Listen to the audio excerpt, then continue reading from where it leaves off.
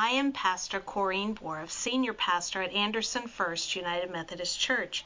Thank you for listening to our worship service today. If you want to learn more about this church, visit our website at andersonfirst.org. Have a blessed day and enjoy the message. Our lesson is from Proverbs 4, verses 20 through 27. My child, pay attention to what I say. Listen carefully to my words. Don't lose sight of them. Let them penetrate deep into your heart, for they bring life to those who find them and healing to their whole body. Guard your heart above all else, for it determines the course of your life. Avoid all perverse talk. Stay away from corrupt speech. Look straight ahead and fix your eyes on what lies before you. Mark out a straight path for your feet. Stay on the safe path. Don't get sidetracked. Keep your feet from following evil. And from the Gospel of Luke 11, verses 33 through 36, please stand as you are able. No one lights a lamp and then hides it or puts it under a basket. Instead, a lamp is placed on a stand where its light can be seen by all who enter the house. Your eye is like a lamp that provides light for your body. When your eye is healthy, your whole body is filled with light. But when it is unhealthy, your body is filled with darkness. Make sure that the light you think you have is not actually darkness. If you are filled with light, with no dark corners, then your whole life will be radiant, as though a floodlight were filling you with light. This is the gospel of our Lord Jesus Christ. Thanks be to God.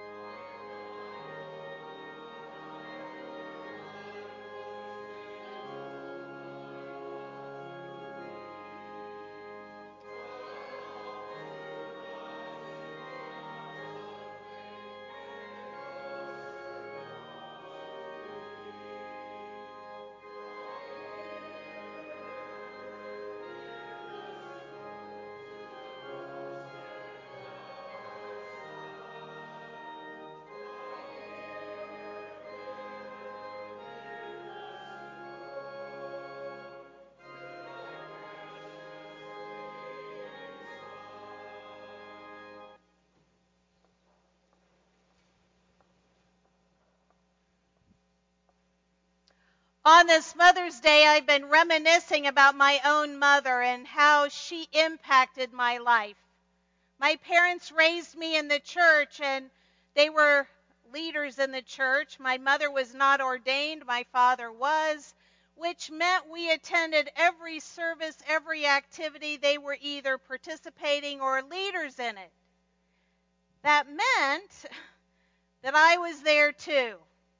And so as a child, there were times that it was hard to sit through another event at the church.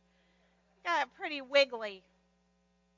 And I can remember as a young child, I tried to figure out my age. I don't remember, but it was definitely within my memory range. Because I remember very precisely sitting in a meeting with my mother, and I was misbehaving. And I got the look. Some of you may know what I mean. I got the look. And somebody leaned over to my mom and she said, "Your children are so well behaved, you didn't even have to say a word." And I'm thinking, what do you mean she was screaming at me? And then I can honestly remember thinking, I'm going to have to learn how to do that. Speak with my eyes. That is truly a gift given. And I'm not the only one. We are not the only ones. I thought it interesting as I was Googling through Mother's Day gifts, just kind of browsing. My mother is deceased. But looking through, one popped up that I thought just was precious. For $14.99, I could have ordered a specially made mug that said, "The world's best mom glare." So others evidently have perfected this art as well. But you see this gaze between mother and child is something that's very, very important. It's very impactful in the life of a child. Research tells us that within 7 hours after a baby is born, their eyes meet. And the impact begins. And what the child sees in their mother's eyes impacts them for a lifetime. It molds a person into who they potentially become for an entire life. Those gazes, those glimpses, those moments of eye contact with a mother. Pretty powerful thing to have. Pretty much a power that a mother has. A mother, in 2018, a mother's worth has been calculated. Actually, they do this every year. And they've predicted that it will go up $5,000 from now on, pretty much an average. But right now, a mother's worth, paying for all the things that a mother does, if you had to outsource that, $163,000 annually. Worth a lot, huh? $163,000 annually. But one of the most important things a mother does is look into the eyes of their children. Impactful. It shapes them. It helps them become who they are. And we do that too. Our face-to-face gaze with others. Now, sometimes that can become clouded. In fact, in our scripture, Jesus describes that as darkness. Sometimes it's clouded really by just no fault of our own or just mistaken fault. There is a lady that the Journal of Ophthalmology has put her down on record. If they had a Guinness Book record for this, she had broken it. She went into the ophthalmologist because she was having difficulty seeing. Her vision just got dimmer and dimmer, and finally her eyes were just very irritated. And in looking at her eyes, they decided, we don't really know how to help you, but we're going to go ahead and perform surgery. So as they were getting ready for surgery, as they were numbing her eye, this was in the right eye, as they were beginning to numb the eye, the ophthalmologist discovered that above and below the eyelids were contact lenses, 27 of them, in fact. When she was taking them out, she would wear them for a month. When she was taking them out, she just thought she'd dropped them. Oh, they're disposable. Never clueless that it was left in her eye, and she'd put in another. 27. But we lose our vision, we lose our sight when we don't stay focused on the light. And not just the light in front of us, but the light within us. The light that we have within us is the power of Jesus Christ. The life of Jesus Christ is here. We know it today as the Holy Spirit, but it's present. And Scripture documents, the New Testament just records after incident after incident after incident of Jesus looking and Jesus seeing.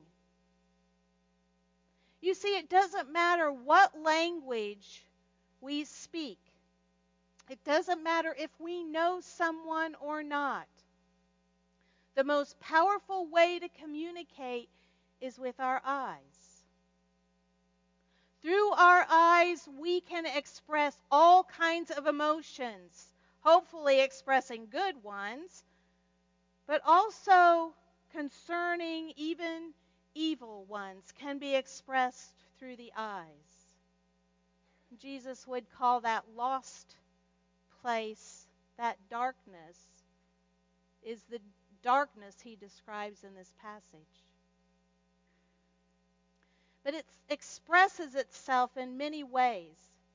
It's no wonder that God came down to live and walk among us and look us right in the eye, knowing how impactful that was on us. God created us, knew what power laid in eye-to-eye contact. You see, when Jesus gave people eye-to-eye contact, lives changed. We hear in Matthew 9, when he called the disciple Matthew, the tax collector, who was very content to be who he was, hated by many but very rich, and he had a gathering of following because he was so rich. He was pretty popular with many. He loved it. It was great. Jesus walked in front of Matthew and looked at him. Looked him in the eyes and said, "I'm going home to eat with you. And then come follow me." And Matthew became one of those disciples writing our gospel according to Matthew. We hear also in Luke 19 a similar instance where Zacchaeus was in that tree in Jericho. The tree's still there, they claim, by the way. The sycamore. Climbed up the sycamore. He wanted to see Jesus. He was seeking to see what this Jesus was all about. And Jesus looked up in the tree and there was eye contact. Zacchaeus' life was changed forever. We hear example after example. One of the most powerful looks Jesus probably gave was to Peter. And we hear it in Luke 22, where Peter is around the bonfire. Jesus is in trial, and the people are questioning Peter, and he's denying Jesus, and he denies Jesus the third time the cock crows. And Jesus turns and looks at Peter. And Peter realized what he was doing. Up until that point, he probably justified what he was doing. You know, I need to be here. I need to watch and stand by Jesus. But if I tell them who I am, if I admit who I am, well, then I'm going to be arrested too, and I'm no good to Jesus then. I mean, he could justify that, right? But Jesus looked at Peter, and Peter remembered. Jesus had predicted this, predicted my weakness, had predicted that I would deny him 3 times.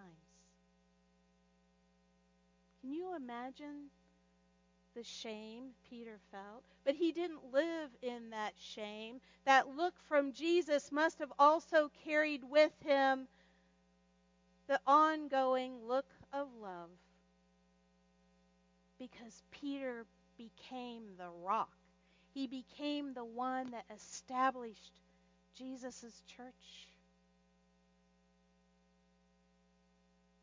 Jesus' look changed lives.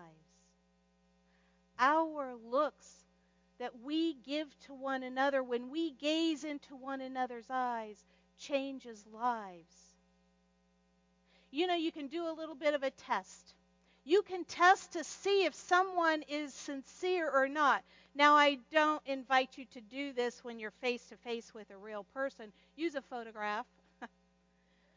Because what I suggest that you do, and it's very interesting, magazines are especially, because most of the time when you have a photograph, you have a smile on the face of the person that's being photographed. Not always, but most of the time. Cover the face so that all that you see is the eyes. Do you know you can see whether they are sincerely happy or not? You can tell. by looking at the eyes.